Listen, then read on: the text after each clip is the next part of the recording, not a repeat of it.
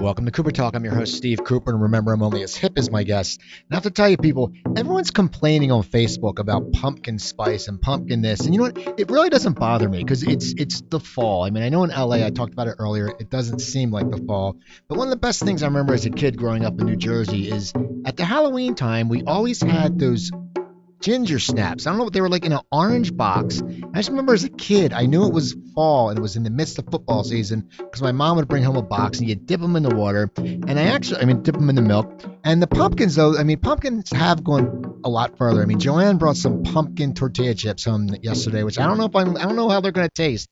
But I'm one of those suckers for the pumpkin stuff, even though I'm not a huge pumpkin fan. But as it sprouts and I'm leaving and I saw these pumpkin spice cookies, it was like $1.99 for a bag, and I said, you know what, I gotta get them. And I'm gonna tell you something, people, they're damn good. They have a little kick to them, and so I think now I may have to get a pumpkin beer, but I have no problem with the pumpkin. People have to be nicer to the pumpkin. And my guest today, we'll find out if he has a problem with the pumpkin. My guest is James Morrison. How you doing, James Morrison? Hey, hi. Do you like to go JP, Jim, James? You can call me James. Okay, because your website's JP Morrison. Right. Which is a very cool website. I went on it. Oh, thanks. And it's got a lot of good, because it breaks it down. It breaks, your music down and your acting. And I look at your biography. But now, before we talk about you. You're going to ask me about pumpkins. Do you like the pumpkin stuff? I got to tell you, I think the pumpkin chips are going to have more than a kick. I think you ought to stay away from those. Do you really? Well, yeah, that'd be my advice. All right, I'm not going to try. I'm going to say, Joanne, I can't have the pumpkin chips. Well, you know what? Go ahead and try one. All right. But don't say I didn't warn you. Okay. You have a really interesting upbringing for being in the career you're in. Do I? You were born in Utah. Born in Salt Lake City, yeah. And then you moved to Alaska. When I was 9. Okay, now was your how did you end up in Alaska? My mom and dad were divorced. Okay. When I was 3, I think, 3 or 4. And my dad got sober and went to Alaska to work. He was an office manager. Went to Alaska to work on the first road to Fairbanks right after it became a state, 1962. Now, what's that like? Growing up, because you hear, we don't really have a concept of Alaska. I know a friend who went out there for a week a while ago to fish, and he said it was great. Mm-hmm. But now, as a kid, what's it like? Because doesn't it get dark like 6 months, or is that all fib? Well, it depends where you are. Okay. Anchorage is about the same latitude as I don't know, Edinburgh maybe. Okay. So maybe a little higher. Excuse me. So yeah, in Anchorage it's light during the summer till midnight. We played all night long in the summer, and parents loved it. You're out. Yeah, and then in the wintertime, of course, you're walking to school in the dark, coming home in the dark. So when I was walking to elementary school, we'd meet moose in the dark on the trail, and you have to navigate that sort of stuff. But yeah, fishing is great. I loved to do that stuff when I was a kid. Now, as a kid, you're fishing, you're in Alaska, and you're away from LA, you're away from the acting. How did you get into acting? Was it from TV? And because you're a musician too, how did you start to follow the arts? Did you start at a young age? I did. Well, I didn't know that I had an interest in it until it revealed itself, and then I look back and you go, oh, that's where it started. But it started probably in 3rd grade. I wanted to be a tap dancer because I would watch with my parents. I would watch Lawrence Welk, okay, and watch the Bobby and Susie or whatever their names were. Right. The tap dancing couple. And I said, I think I want to do that. So my mom, my parents were very supportive. My parents were separated at this time, but she said, yeah, okay, we'll take some tap lessons. But then I look back on that. I didn't continue them because I got distracted by the move and everything else. But my parents got back together. Okay. Well, I didn't finish that story, and they were together until they passed. But, I guess in high school I started to become involved with acting, was influenced by people I saw, in the movies, as we all have been. And served an apprenticeship with the Alaska Repertory Theater after some college there, and then it took me further into it. Now, what was the apprenticeship? Was it a big? Was it Alaska? Was it a big theater? Oh yeah. And so, is there a lot of what kind of plays? What shows were you doing? Were you doing all kinds, comedy? Musical comedy. They had a great training program. Actually, it was during the Carter years. and they had a program called CETA. I think it was the Comprehensive Employment Training Act, and they would give money to organizations, nonprofit organizations, for training, and they paid us like $250 a week. There were 8 of us to have this professional training in this theater for 2 years. And we did everything, man. We straightened nails, we swept the floors, we built the sets, we took down the sets, we acted in small parts in the shows, had classes with the actors that would come in. It was pretty good training. And the theater, this was 78, had a $3 million a year budget. Okay. Because Alaska was a very oil-rich state, so they had a lot of money to put into the arts. That all ended, man, after I left, but they decided, for some unknown reason, who knows why, they decided to defund or unfund the arts. But somebody got in office that said, we don't need that stuff. That's so irritating. That happens, like, I mean, my high school where I grew up, I wasn't in the theater department, but I look back and I've talked to people. Our theater department was excellent, and it still thrives. And I really hate when they defund that stuff because it's so important, and just in the fact that it's culture, and like now it seems like this culture has really disappeared somewhat, like because everyone's watching YouTube and stuff like that. But it's like it was culture. As they take away from that, the kids don't get that opportunity to. It's a release, it's an outlet too. Well, and they also don't understand that, especially music. Take music as an example. What that music training does to a child's brain, and not just to mention what it does to their future in terms of having an instrument to play and an outlet, a creative outlet. But I mean, the language of music changes the brain, as we all know, being lovers of music, listening to it, but learning how to read music, learning how to play an instrument. And I think I just think it's a lack of education on the part of the legislators too. That's true. Now, when did you start learning music? I in high school. Okay. I mean, when I was 10 years old and I saw the Beatles on Ed Sullivan, it changed everybody's life. No matter how you felt about the music. And there was a generation of us who just said, "Well, that's what I want to do." So, but I put the guitar down for about 20 years. For some reason, I'm not really sure why. That happens at times. Yeah. You sit there and you go in and out of a certain. If it's something where you're sitting there going, okay, I'm not going to be a rock star. You sit there and go, and you pursued acting. You sit there and go, you sit there and go, well. Because I have friends who are guitarists, and I've had some like drummers on my show who are in bands, and these guys have been playing forever, and it's so much dedication because you have to be so good, and it's not like you can pick up a guitar and then it takes a lot of practice. It takes discipline. I had a friend who was a wonderful actor who I met in Alaska in a musical actually. Played the mandolin, guitar, and quit acting. In fact, he graduated from Princeton. In the theater department. And I asked him why he quit acting. And he said, I couldn't figure out how to practice my scales as an actor like I could a musician. So I think what happened was I found a way to practice my scales as an actor and didn't have the discipline to practice them as a musician, so I focused more on that. And I started writing too. Now, when you were in Alaska and when you got out of your studying, now I read your background. You traveled for a while. You traveled different areas. I lived in New York for a while when I was 21 for a year. Traveled with a circus. How did you get into that? That's just amazing me because I was reading your thing and it says you were a wire walker. Now that's like a tightrope walker. A low wire. Okay, low. But still, how did you? I mean, you was it just something that? What made you sit there? Everyone says, "Oh, he's going to run away and join the circus." You actually did. I mean, how did you come to that conclusion? How did you come to that? Well, I was influenced early on by the clowns, the film, the clowns, W.C. Fields and Buster Keaton and Charlie Chaplin, and their background was vaudeville and that era. So I just thought, I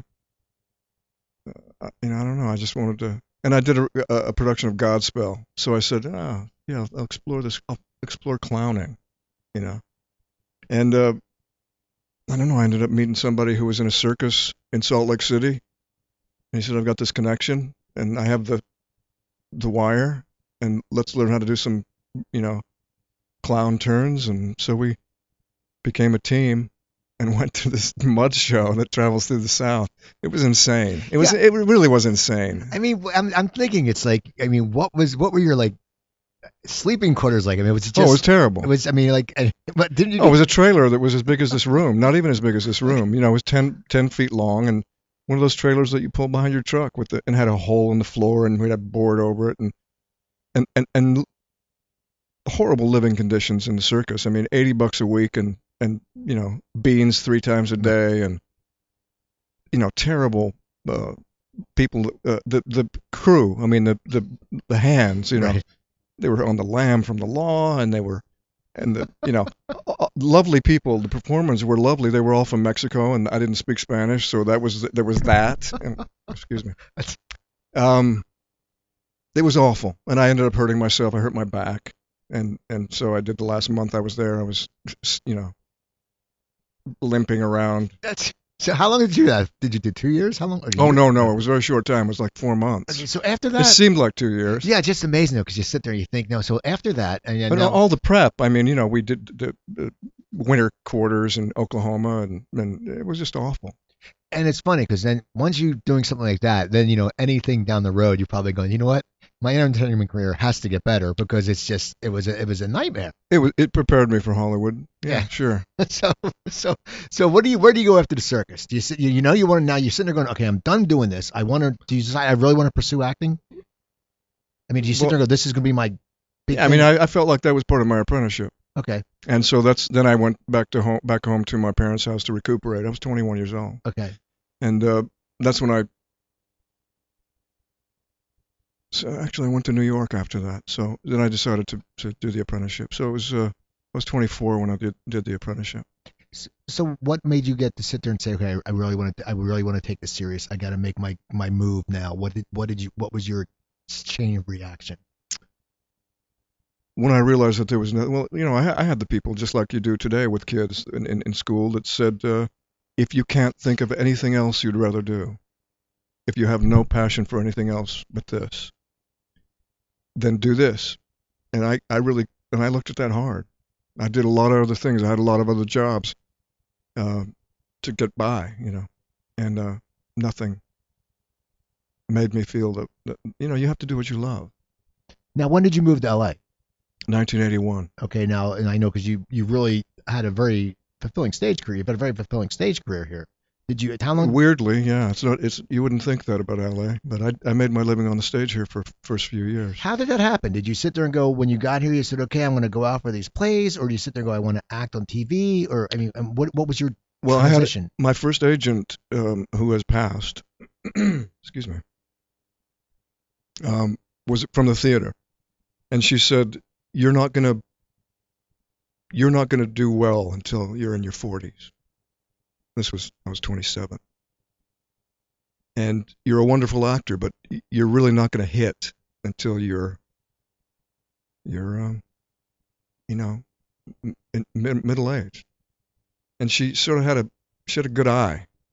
She said you need to build your foundation as an actor, do all the theater you can, and don't worry about this other stuff. And I didn't. So I went out of town a lot. I did a lot of regional theater, and a lot of people hated that because you know, the agents that she was with even. So yeah. They wanted you getting out there to do. Yeah. They wanted. They were. I went to work at Burt Reynolds Theater in 1985, and I turned down a small part in a terrible sci-fi movie to do it, and the agents went insane. They thought I was crazy. And I mean, they literally were swearing at me, and you know, what's the matter with you? Don't you want to have a film? I said, this is nothing. This is and I was going to work with Charles Nelson Riley, who ended up being one of the best directors I've ever worked with. Okay. And Burt Reynolds Theater at the time was doing some pretty amazing work. Well, him and Charles Nelson Riley and Burt Reynolds were very good friends, right? Oh yeah, they were great friends. And Charles, it's funny because most people know Charles Nelson Riley from Match Game. They don't know that he was, you know, that's just people think. He was a Broadway actor. Yeah, and people don't know that. Yeah. So that must be great for you though to sit there and go work with someone who was excellent, and then you sit there. I mean, and the agents are pissed, but you're like, it's a sci-fi movie. I mean, Yeah, it was terrible. And so now, did you gain a lot working with Burt Reynolds? I mean, who are some of the directors? I didn't work with Burt. I'm sorry, I meant Charles. Charles. Oh yeah, I learned a lot. I've learned lessons that I use to this day from him. He loved actors so much, and it was just, he was a very influential person to a lot of people. He ran the school down there, and so a lot of people came out of that apprenticeship down there that are working today.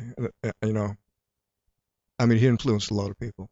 Now, were you ever? I know you wanted to build your foundation, and you were listening to your agent. Why did she say you wouldn't make it till you were middle aged? I don't know. I think she just felt that I was a character leading man, and at the time I was reading for roles in movies that Tom Cruise and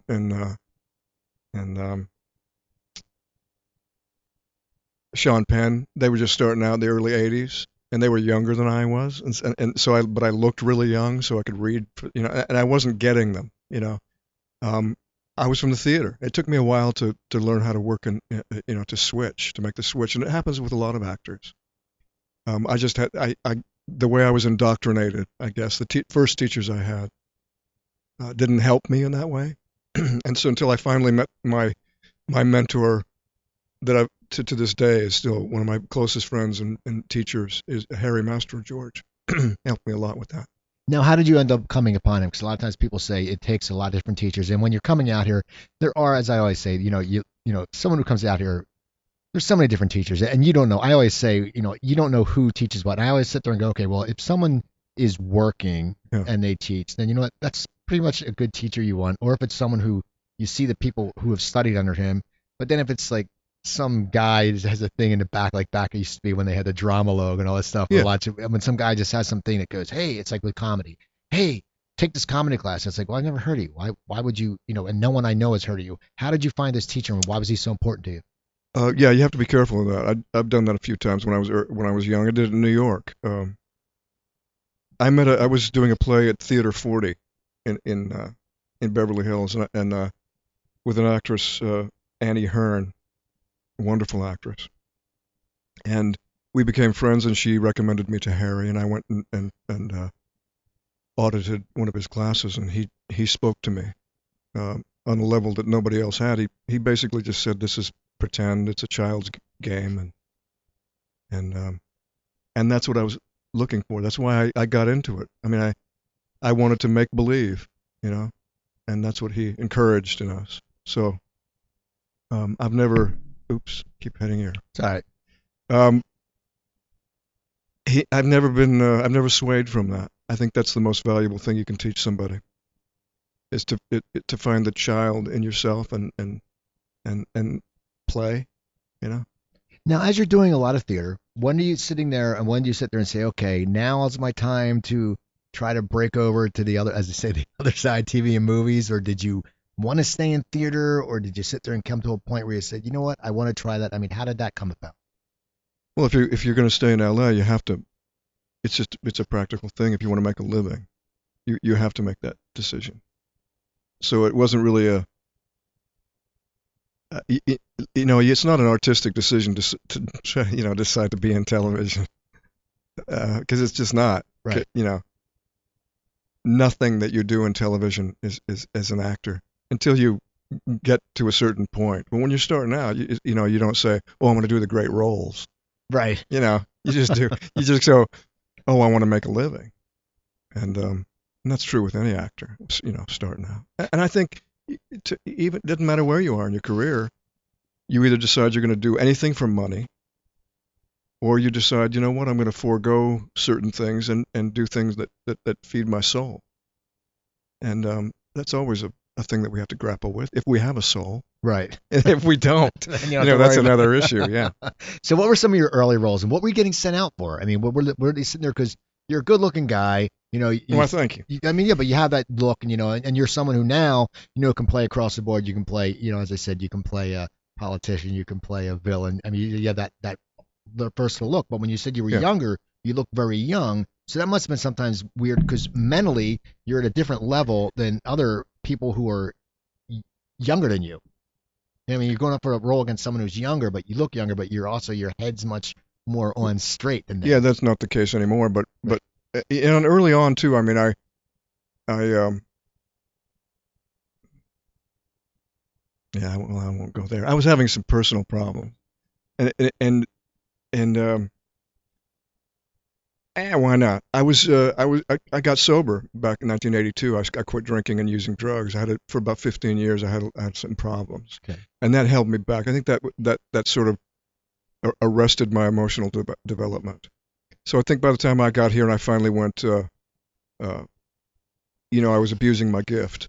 I realized that's what it was, and I was told that actually by someone I trusted, and I've heard it, and so that sort of screwed my head on straight. But back to your question about um, who knows why actors get work or how they get pigeonholed. But I think at a certain point you have to be able to look at it objectively and look at yourself and what you're going to get, the work you're going to get. And at the time, guys like Costner and those guys were coming up when I was, in the early mid '80s, and I wasn't going to get those parts. I was going to get the part of their friend or the bad guy in that movie. Right. I wasn't a leading man movie star type, but I was a character leading man. You know what I mean? And I still am. I mean, I can do the bad guy or the head of CTU on 24 and that everybody loves and will do anything for. And then but at the same time then come back and do a villain in another thing. And Right. you know I don't know. I mean, and again, you just have to do what's put in front of you, and pretty soon a career sort of starts to evolve. Very rarely, um, in maybe the 0.5% of actors out there, they can actually mold a career from the gate. Because I've known guys that turned down roles that made other people stars. And so it's just the luck of the draw at the same time. I was talking to my manager today. This is a good story. You were talking about how hard it was to get through school. As I was something of a delinquent when I was growing up. I had trouble in school because I was distracted. I was daydreaming. I was an artist, and I didn't know how to find an outlet for that. He was in school in Oklahoma, and it's the same thing was going on.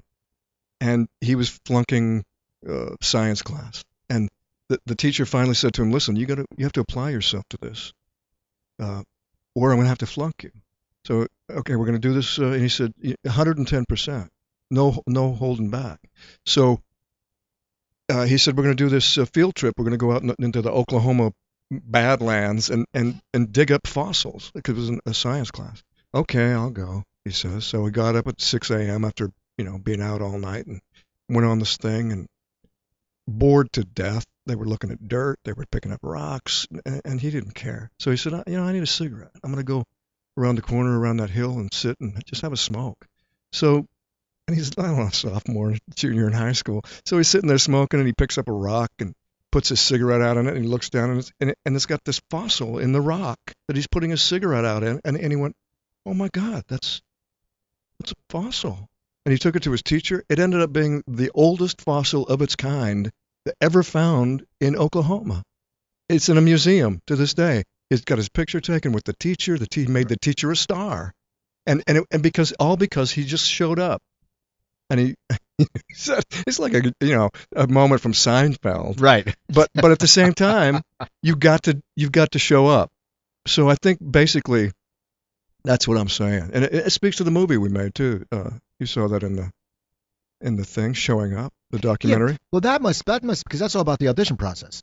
Yeah, but it's more than that. I mean, we use the audition as an allegory for showing up for your life, and everybody auditions, right? Yeah. Well, now how did you decide? Because I want to get to 24 and all that, Yeah. but this movie Showing Up, you directed that with your My wife, yeah. Now, and I looked, and there's you got a lot of talented people.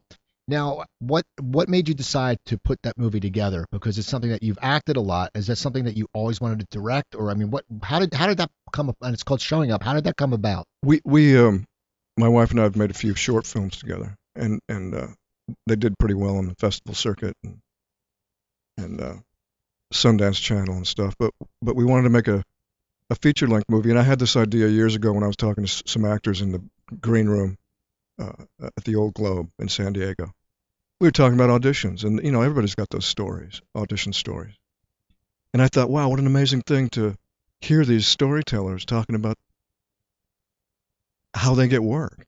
And some of them are, harrowing and I mean horrible, horrifying, and inspiring and funny, and you know can damage you for life. I mean, some of these auditions we go on, and most people don't know how actors get work. But then we decided as we started talking to these people, and they revealed themselves to us.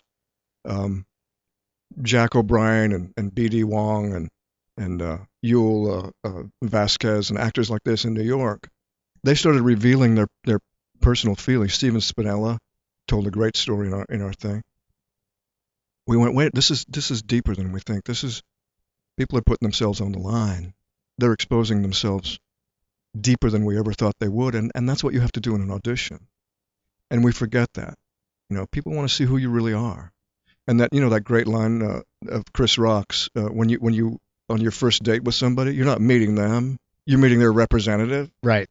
And yet in an audition process, you have to kick the representative out and just say, no, man, I have to show them a piece of myself, or so they can see who I am. And most of them, who knows if they're going to get it? They may think, it's not the part that I wrote or whatever. But the ones who really count are going to go, man, that guy, that woman revealed herself to me. I think that's what I want. And it's going to elevate their product, and because you elevated yourself to it. And that's, what my teacher used to say: rise to meet the material. Now, when you made that movie, how did you put a list of people you knew together? I mean, because it's you have a lot of people, and it's like anything. It's like anything. You don't want to get people irritated. They go, why didn't you put in your movie? It's like that thing where you have to watch. That happened. Because I'm thinking, Yeah. it's like anything. Like people say to me, well, why didn't you invite me to be on your show? I'm like, well, because a lot of comics I know, younger comics, go, well, because I don't really do comedians anymore. And if I do, they're like the Rich Scheidners or the Wendy Liebmans. And it's nothing against you. It's just I don't think we could talk for an hour. But like, how did you decide to get the people, and how did you approach them? Well, we had friends that we knew we wanted to talk to, and then we had friends that we couldn't get to, and that killed us. Because you can't talk to everybody, and you're limited by time and money. But we also had a casting director in New York, Jim Carnahan, and Kate Boca, who in New York, they just call up actors at home and say, these guys are from LA, they're doing a documentary, they want to talk to you about auditions. Oh yeah, where can I go? Where do I go? But in LA, you can't do that. The manager, I mean, there's a wall between you and the actor, the manager or the agent, and we got this a lot. Well, what is it? What documentary? There's no click, because there's no money in it for them. It's funny you say that, because I've noticed, because I hit you up on Facebook, and I hit most of my actors up, and I get a lot of, all you, like I always say, the character actors club. I get the guys, and they're all great, and they're easy to get to. But there's some people that they sit there, and if they go, once they say, and they're just doing it to get their schedule straight, if they say, can you hit up my PR person? PR people are always a pain to get through, because they're like, well, her part in this is very small. It's like, well, no, she just wants to come in. And that's what's funny. But you must have gone through. I mean, you're right. New York, it's just like they probably just call and go, hey, and they're New Yorkers. They don't. Well, yeah. They don't care. I mean, it's a community. It's like a friend calling you up, and we do things to help people out. I mean, if you were doing a benefit, enough comedians to call and say, hey, yeah. I mean, it's the same thing. These guys said, this is a great project, and so you know who they are. This guy was on 24 or whatever. Oh yeah, I know. People knew. And there were a lot of fans of the show, so they had that reference. But probably even if I hadn't been on it's just there's more of a community there than there is in LA. How much footage did you compile of these interviews? Because was it a lot? Oh man, we have what, 50, 60 actors, right? We talked to them for an hour and a half apiece. The first cut of the movie was almost 3 hours long, and we ended up with 80 minutes. So. Yeah, we had a lot of footage. It must be hard for you just to look at all that footage, and there's probably so many nuggets in there that are just great. Yeah. But then you're sitting there going, I can't use 60 hours. I mean, is there any things you had to get rid of that you were like, man, yeah. I really wanted that? Hours of stuff we had to get rid of. And in fact, on the special edition DVD, there's a whole DVD devoted to the longer stories we couldn't use. Because we also had to keep it moving. We had to, think in terms of pace and it's just talking heads. There's no B-roll, so because it's a testimonial, and we just decided that we couldn't cut away from these people who were giving us their hearts. We'd rather watch them. I mean, if somebody's telling a story about their deepest fear or, an experience that moved them, if you cut away to the inside of a room, everybody knows what a room looks like. Right. And plus, if you take a camera into an audition, people are guarded. They're not going to be themselves. They're going to be on their best behavior, or it's going to start to be scripted. It's going to become reality, which isn't reality at all. Right. I know. So we just decided not to do that, and I think it works that way. It's a great story. Now I want to talk about 24 because you were getting a lot of work. You were working guest stars and stuff like that. So you're a working actor. And then now, how did 24 come about? Because you came on the 4th season, I believe. Yeah, middle of the 4th. And so it was a popular show, and I'm guessing a lot of people were after that role.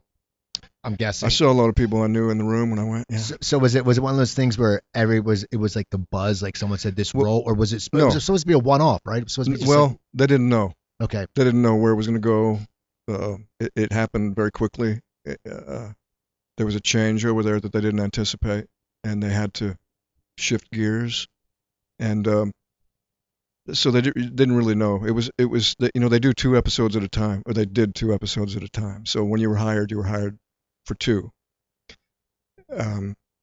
So that was it. That's all anybody knew, and they were just going to check out the person. They were checking me out, and when you're hired over there, that you're signing with the contractors. You're signing your death warrant.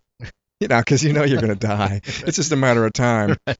And I got fortunate to last 60-something episodes. So that must be amazing, because I hear this happens a lot. It's just you don't know how long it's going to be. And so now, how you do the first 2 episodes? Yeah. And then now, does someone say, okay, we want you to stay? Or how do you find out? Did your agent say, okay, they're going to do 2 more episodes? That's a great story, actually. It was very interesting. I did the last 13, I guess, of the season, 2 at a time. I mean, literally. Yeah, you got the offer for 2 more. You got the offer for 2 more, and at the wrap party at John Cassar's house, executive producer director. I was sitting there with Joel Surnow, and we were just talking about what a great time it was, and I was thanking him, and he said, we really loved your work. We're going to have you back next season for all episodes produced at the party. And so I was hoping in my deepest recesses of my soul that this would happen, but you never dare speak it, or and I was very moved by that. And I gave him a hug. I said thank you, and I went back to sit with my wife. And as I was telling her, I started to get a little misty, because it meant a lot to me. It was a great family, a great set to be on, and I loved doing the character. And as I was talking to my wife and telling her this, and tears were sort of forming in my eyes, because it was life-changing. Right, of course. And the hostess walked up, John's wife, and saw my face, and was just about to ask me how I was doing, but I was enjoying the party. And I just looked at her with tears in my eyes. I said, "What a beautiful party!" So I hope Christina, I hope I made you feel good about your party. So you get the season. Now, how does your life change? Because that was such a popular show. And I always say the 24 fans are sort of like, when you talk to people who watch sci-fi, they're really devout fans. There's someone, I mean, they eat that stuff up. Like I knew Louis Lombardi was on. He was on the first few seasons. And Louis said, people, well, they hated him from The Sopranos. Like, yeah, jerk. But then they said they see him, they go, oh, we loved you. And he just said people just really embraced them. How does that change? Because I knew you were a working actor and you had a career, and now you're something of a career. But dribs and drabs, but I was making a living. Yeah, and now you're on a show that's just giant. I mean, how does that feel? I mean, do people start recognizing you? How do people how does reactions start to change for you? To people, the way people react to you? Well, I was on a series before 20 years ago with Space Above and Beyond. Right. Yeah. So there was a little bit of a taste of that in terms of, you're on TV. You come into people's houses when they're having dinner. They feel like they know you and can invite you to their house for dinner. Right. I mean, literally. And so when you get that invitation, you go, yeah, I don't know, but thanks. strangers, right? So you got a little taste of that, but you have to remember. I think it's important to remember, and it's hard for people to remember that it's just another job, and all that stuff that comes with it is hopefully going to just lead to another job, and it's just something that you do for a living, and you have to keep your head screwed on. I think that's what happens to a lot of young actors when they start to get famous, is that because it's a very seductive thing. You start to believe what people say about you, and you get distracted from the work by that stuff, and it's really not, and it has nothing to do with the work. So you have to really keep drawing yourself back to the work. What's the work about? Now you did this the middle of fourth, and you get picked up for the next full season. Yeah. Now, when did you find out you picked up for the next season? And was it? I mean, were you expecting it? Were you sitting there going, okay, or did you sit there and you were still on the cusp? I expected it. Then they were talking about for the sixth year, sixth day. But for the seventh day, as season 6 started to roll down, I started to get indication that I wasn't going to be asked back, and they weren't going to kill me. So I didn't, and then finally when it came down to it, they said, we're gonna go a different way. We love you, thank you. However it went down, I forget. I was disappointed, but yeah, that's the way it goes. It must be hard, just because, as you said, it's like almost like a family. It was a family, and you have the crew, and the crew. Yeah. And it's like like the grips. They're fun guys and stuff like that. And it's job security. I mean, no doubt about it. That came into play. And so, go ahead. No, good. Well, so the season ended, and they didn't renew my contract. Then I got a call. I was on vacation up on the Central Coast with my family, and got a call from Howard Gordon, and he said, we were sitting around talking about this character we were going to bring in, and and somebody said, he's like Bill Buchanan. And then somebody looked at me, and I said to them, why don't we just, if it's like Bill Buchanan, why don't we just have Bill Buchanan do the part? Right. So they called me, and I said, well, that makes perfect sense to me. And so we did the first half of the next season. See, that works. See, that's good. Yeah. It's why replace? It's always thing. Why replace something if it's not broken? You know what I mean? It's like why they bring someone in that's like you. It's like, yeah. People know you. They don't. And that's like I had Reed Diamond on, and when he did Homicide, he took John Polito's character, his character, completely different characters, but people were pissed because they're like, wait a second, it's like when Louis Lombardi died on 24. People were pissed. Sure. For you, it's like they know your character, they like your character, and then all of a sudden you're going to be going there bringing another guy who's like you, and the people who are watching are going to go, he's just like you. Why is it there? That's the thing too. My friend Glenn Morgan, who one of my dearest friends, who was the producer of Space Above and Beyond, and the new X-Files coming back with Chris Carter. I did Those Who Kill with him, with Chloe Sevigny. And he said, people sit around and talk about who to kill just to shake things up, and you go, well, wait a minute. The Sopranos. Look at The Sopranos, he said, for instance. Those are people who are kind of despicable. And yet you start to fall in love with them. And pretty soon you go, well, that's why people are watching the show. They're watching the show for those characters. Big Pussy and all those guys that are, not very nice guys. Yeah, Buscemi's character was awful. Yeah. And they start to sort of become, it becomes a family, an extended family. And you tune in. Like I watch Ray Donovan. I love that show. Oh, God. But man, those characters, I mean, they're just like Voight's character. He's wonderful in the show, but man, oh my God. We always say, me and my girlfriend always sit there and we laugh because I always do my Ray Donovan. Because he always does that dance, but he is so awful. But the funny thing is, he's such a good actor that you watch him and you feel dirty. Yeah. Because you sit there and you want bad stuff to happen to him.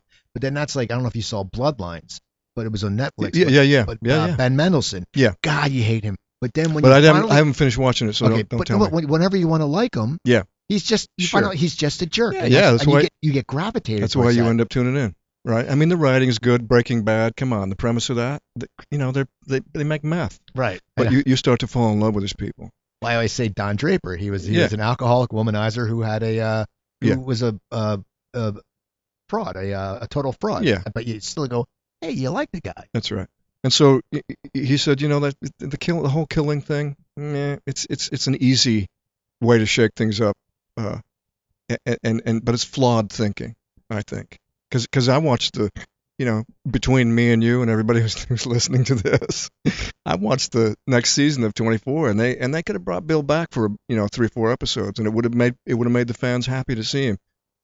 I mean, just in that brief time, because that it was part of their family was missing. Now, after you left 24, how did your career change? Because as you see, you constantly worked. You've been in a lot of series.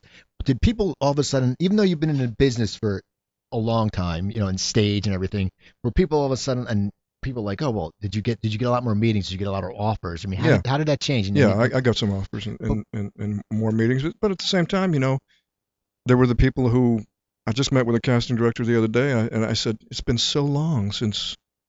How long has it been? And she said, 30 years.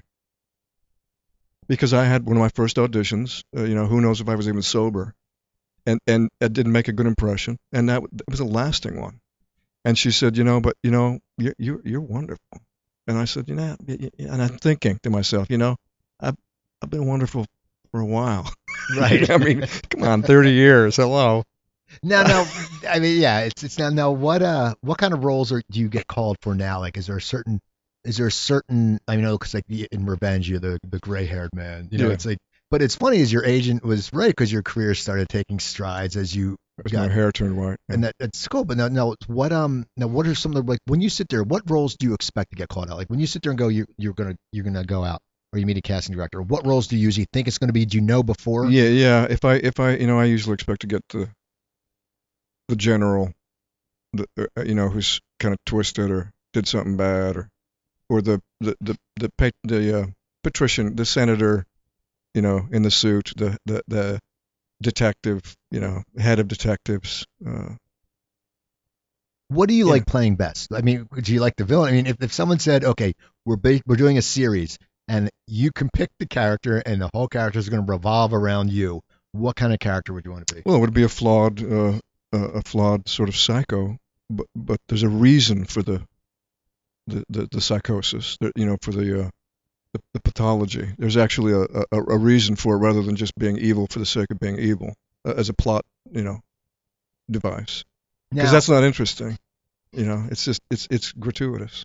Now I got to ask you. You said earlier you ended up picking 20 years away from the guitar. You ended up picking it up. Yeah. When did you decide to pick it up, and what made you pick it up again? My wife was pregnant with my son 17 years ago, and I just went, I think I have some music in me still that never had a chance to come out, and so I started playing for him, and that was great fun. And then I met when I was on 24, I met a teacher, Richard Peikoff, wonderful guitar player teacher, who after about our 6th lesson or so said, have you ever written a song? And I said, yeah. And he said, why don't you bring a couple in? So I did. So I laid them down for him, and he said, yeah, you should do more of this. You've got a talent for this. These are good songs. And so I did, and I've written, now about 50 songs. Some are still in process, but enough for a couple albums, and I play around some. Now, what's the whole process when you record an album? Do you get other musicians, or have you learned to play everything, and how do you find those? I mean, how do you do that? I teach yoga, and I was teaching at Center for Yoga, so I had a bunch of drummers who would come in and play for me, sometimes 6 drummers at a time for my class, and they're all working, musicians, working drummers, and when I started to put musicians together, they started recommending people, and who do you know, who have you played with, and never could record in enough of a studio to actually play live, so we'd have to track everybody, but that's how it worked. Now, when did the fascination in yoga start? I mean, when was that? Has that always been? I mean, what part? Because it seems like now. I mean, you've been doing yoga for a long time. It seems like now, like yoga is like the in thing. It's like since high school. Yeah. So, but how did you get into yoga? I mean, because it's such a. I mean, we didn't really hear about yoga 20 years ago. You didn't. I mean, it wasn't something people talked about. And you've been doing it since high school. Yeah. I mean, how did you end up finding yoga? I found it. I had a friend whose brother was a yogi, and he would come in and out of town, and he would, long flowing hair, and he would tell us about these exercises that he would do, and they were wild. I mean, they were the cleansing, yoga cleansing things, kriyas. And, you put string in your nose and, take it out your mouth and just these tales of weirdness, it sounded like. And so it was intriguing. And I started to, at the time, there was the Richard Hittleman's 28-day yoga plan, which was, the first sort of Western commercialization of yoga. Okay. But at the time, and this was in Alaska, so I wasn't anywhere near the person who eventually became my teacher, Ganga White, who founded the Center for Yoga, would bring Iyengar and Pattabhi Jois and all these, yogis from India, great teachers in. But I wasn't anywhere near that sort of thing, so I had to rely on the PBS, half-hour yoga thing. Or I would buy a book and go through all the poses in my room and, the balance poses and strength poses, and because I was an athlete, it intrigued me. And it wasn't, and of course in most acting schools you always have a yoga class. You learn how to breathe and. But it wasn't until my son was very young, and I just had a really awful experience in the theater, and I had to find something to ground me, that I really started to get deep. And I met a great teacher, and he referred me to Ganga White and Tracy Rich at the White Lotus Foundation, and I just, I became a teacher. I think it was a natural progression. Are you a good teacher? Because I'm going to ask you this why. Because I took yoga a while back at the gym I belong to, and I said, you know what? I said, because my girlfriend always goes, you don't have a core. You have to build the core, And I was like, and I'd been in the hospital like a year and a half before, and I had a heart problem, and I was getting better. I was getting very healthy. And I went and I took the class, and the teacher, I was looking for a beginner class, and this was like they said the most beginner class, but the teacher never really explained anything. I mean, when you probably have more advanced people, but is it? I mean, how do you sit there and teach someone? Because most people who come in for yoga for the first few times have no idea. I mean, I didn't know what this position was. You don't know. Right. Yeah, I do explain. I probably to a fault explain. And I've had to, temper my explanation with my actual. But in answer to your first question, is I am a good teacher, because I teach who shows up.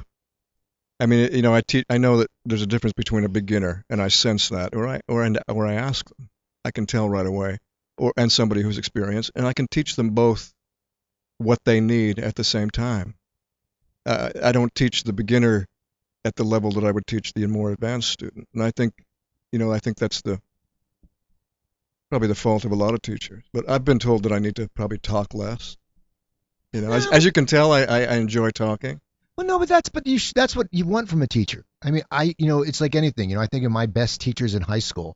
They're the teachers that talked, and they sat there and because the whole thing about teaching is conveying something. And if you don't convey it, if you don't convey it, there's a danger in you're right. There's a danger in not explaining what you're teaching fully enough. And in yoga, something like yoga, people can get hurt. So that's the danger there. But I think the way to do that is like anything else. You find what the person is in the person to connect, so they can connect to it personally, and help them discover for themselves what they need rather than tell them. So that's the gift of teachers that I've most admired, is that they help you discover for yourself what it is they're trying to teach you, rather than just being told. You see what I'm saying? Right. Yeah. That's what it should be. So now with the theater, and I know we said you got back to the guitar. You're playing the guitar again. Yeah. You've been doing the yoga. You've been acting a lot on TV. Are you starting to do theater again, or is that something you want to do, or where is your? Oh, so I've always done it. I mean, so you're still doing theater? Yeah. In fact, I just did a live radio production of Judgment at Nuremberg. Okay. At LA Theater Works, whom I've worked with Susan Lowenberg over there for 30 years. And I toured last year with her company in the heat of the night. So a couple of great roles. I did the Judge Haywood in Nuremberg, which was the Spencer Tracy part. So and they're both meaningful stories, Right. about things that I care about, justice and equality and race, racial issues. Is it hard for you to get back that acting, theater acting muscle? Because as you said, when you do TV, it's a lot different of a day. I mean, you go into set when you're doing theater acting, it's a lot more shows and you're doing a lot, and it's like it's almost a discipline. Does that come easily to you, or do you sit there and you have to prepare more now because you've been doing TV a lot? I think everything has its own demands on you physically. Um, it's like if you're going to play a round of golf and you haven't walked 18 in a while, you have to walk a few to get in shape for it. So in the rehearsal process for a play, it takes you about a week to for your diaphragm to wake up. If you're going to be a singer and you're going to go out on tour, you rehearse for a couple of weeks Right. to get in shape for that, doing that 2-hour show. So it's the same thing. You adjust. Okay. Now, also, well, the movie you directed, the documentary, or do you plan to direct more? Is that something, an avenue you want to go down, or is it something that you've had fun doing that, or is it something? No, I'd like to direct more. Yeah. Is there? I mean, do you want to do more documentaries? I mean, what No. kind? No. Okay. Oh no. That's just a lot of. Yeah, that was a passion. That was like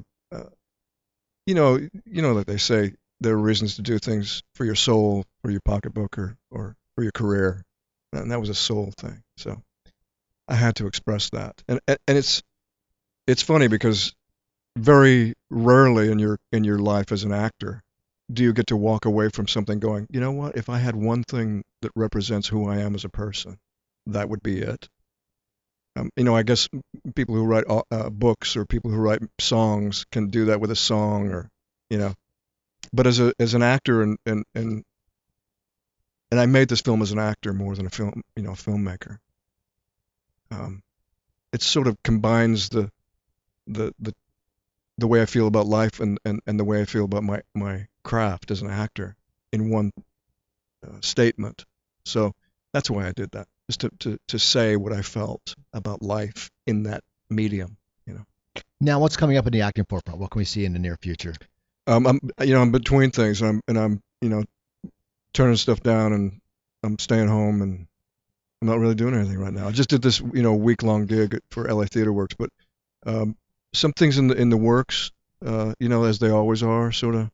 What makes you want to turn something down? Is it just a project you're not interested in? Is it something you want some me time now? I mean, what makes some, because you're getting offered. I mean, what makes you turn something down? Is it just something that you're not interested in, or how do you do that? That's usually the case. Isn't that Yeah. weird though? You think it's so funny because I always sit there too. It's like you think about the actor, and people want to work, and then you see people have a quality of work, and you have a quality of work, and you have to turn down stuff sometimes. I think even though it's work, because if you don't like it, you're not going to do a good job. No is the only real power you have. And when you get to the point where you can say no to something, and also it's such a strange business that really in a lot of ways no that is all they respect. I mean, and plus you just finally go, I have enough money in the bank right now. I don't need to do that crap. Right, exactly. Because most of it is crap. That must be because you've been involved in a lot of good projects. That's must sort of like that must bother you sometimes when you sit there and you get an offer and you're like, oh. I mean, it's something that it must stink when you look at something that you just don't like and you're like, I love acting, I love this, and this is just awful. Yeah, that happens rarely. The real thing is that you would I rather be working all the time? Yeah, sure. But if you've been there and done that, and you've done the Walker Texas Ranger sort of thing, and you just go, you know what? I don't have to do that again. I don't have to do that thing that is the only film I've ever done that I wish I'd never done, and this is like that. Right. I don't have to do that. I did that. Been there, done that sort of thing. And it's not really fair to say that. No, it is. There's a lot of crap. Right. I mean, I have to say anything. Yeah. Yeah. I said that, and I went, wait a minute, are you No, but it's true. It's true. It's not. It's not. And people know that. We got to wrap up soon. Yeah. I got to ask you. I went onto your Twitter page. You're an active Twitter. You tweet a lot. Yeah. I'm sitting because I tweet jokes every few hours. You tweet dude, a lot. That's what happens when you're out of work. But no, but you get. It's a kind of a hobby. You get political on Twitter. I do, yeah. And now do you get trolls who are Oh arguing my with you? God, yeah, man. Now how do you respond to them? I know you probably know Nick Searcy, and he says his. Oh, I blocked Nick. Yeah, but because he said something with his trolls. Well, he goes. And listen, there are trolls on either side of the issue. Right. I mean, the whether you're liberal, conservative, whatever you are, there are trolls everywhere. Oh, and I object to them all, and I don't troll people, and I don't respond negatively to trolls. I don't respond in kind. I try to be kind to them or block them, because there's no use trying to, You can't argue with them. No. Because they know everything. And also, why do you want to? I'm poking the hornet's nest enough without picking a fight, with somebody. They want to pick a fight. Yeah, I always say it's funny. I one time I did something. I wrote a joke and I sent it to a Philadelphia sports, now a big sports guy I know, and the One Morning guy. And it was just a useless joke. It was just stupid about a drink. It sounded like the guy's name. Whatever. Yeah. Nothing. Just funny. Just something. And the guy does that. The guy sits there and goes, "Well, that's stupid. You must be stupid. That's a stupid joke." And I was like, "Dude, it's a joke." Yeah. And he's like, "Oh," and then he'd go off. And then you sit there and go, "Wait a second. It's like you have this much time." Then you look and the guy has like 18 followers, and you go, "Is that what you do? You just sit there and follow people?" Yeah, that's what they do. Because people aren't following you, and it's just weird. That's what they do. And so I speak about things that mean something to me on a deeper level than. I speak to hypocrisy, and I speak to equality, and I feel like I'm on the right side of history, and that my heart's in the right place, and that's important to me. So if somebody takes an issue with that, it's not me they're taking issue with. It's something that they're really hurting. They've been hurt, and they're expressing that. Now, have you watched the debates at all? Oh yeah. No, I don't know if that's where I do my fun tweeting. Yeah, because it's just so funny. I can't, I don't do that. I don't live tweet during that stuff. I do just because it's amazing when I watch them. I go, it's just it fascinates me. Yeah. And first of all, it fascinates me that someone. I'm sorry, if you're like the bottom four, as I said, that's like the kids' table at Thanksgiving. Yeah, it is, it's like, why are you even? I mean, it's just amazing how many candidates. And what makes me more amazing is the election. You would think it's next week. It's over a year off, and it's just getting pounded into us people now. are going to be so tired of this. I can't take it I'm anymore. already tired of it. I mean, it's like Saturday Night Live. Hillary Clinton was on, and my one friend said, she goes, I'm as liberal as they get, and I love Hillary, but she goes, if they're shoving this down my throat all year, I'm not watching it. But it's become such a big money deal. I know. That's what's going to happen. So now, how often do you tweet? If I'm busy, I don't. I mean, but if I'm not working, I'm sitting there writing, or I'll take a break, and I don't know. I don't know how many a day. You mean how many a day? Yeah, a lot. Like you tweet a lot. I mean, you tweet a lot. I do, yeah.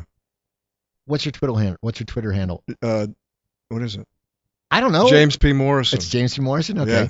Okay, well, we've got to wrap up. I want to thank you for coming on. This is fun. Thanks, man. Now, we got to say, people, you got to check out his website. It's jpmorrison.com, and he's got everything. I mean, it breaks down those music. He even puts his lyrics. You put the lyrics. The lyrics are there, which is cool. There's some. I do some little blogging. There's some, thoughts there. A little more than 140 characters. So. See, I love the fact that you put the lyrics, because when I was a kid, getting the album and reading the lyrics is the best part. Oh, me too. And even now, I'll sit there and I'll go, and that's one good thing about the internet. I can type in, like, it's a song. I can't think of it right off bat. I don't have an album. I can type in such and such lyrics, and it's there. So follow him, people. Definitely follow him. Go to jpmorrison.com, and he has a store. I didn't look in your store, but you have to sell stuff. It's the albums. And so buy them. Yeah. And I want to thank you for coming on. Thanks, Steve. And people, follow me on Twitter. That's @CooperTalk. That's @CooperTalk. Also, go to my website, coopertalk.net. There's over 425 episodes up there, where you can also email me, cooper@coopertalk.net. Tell me who you'd like to see. I'm here. See.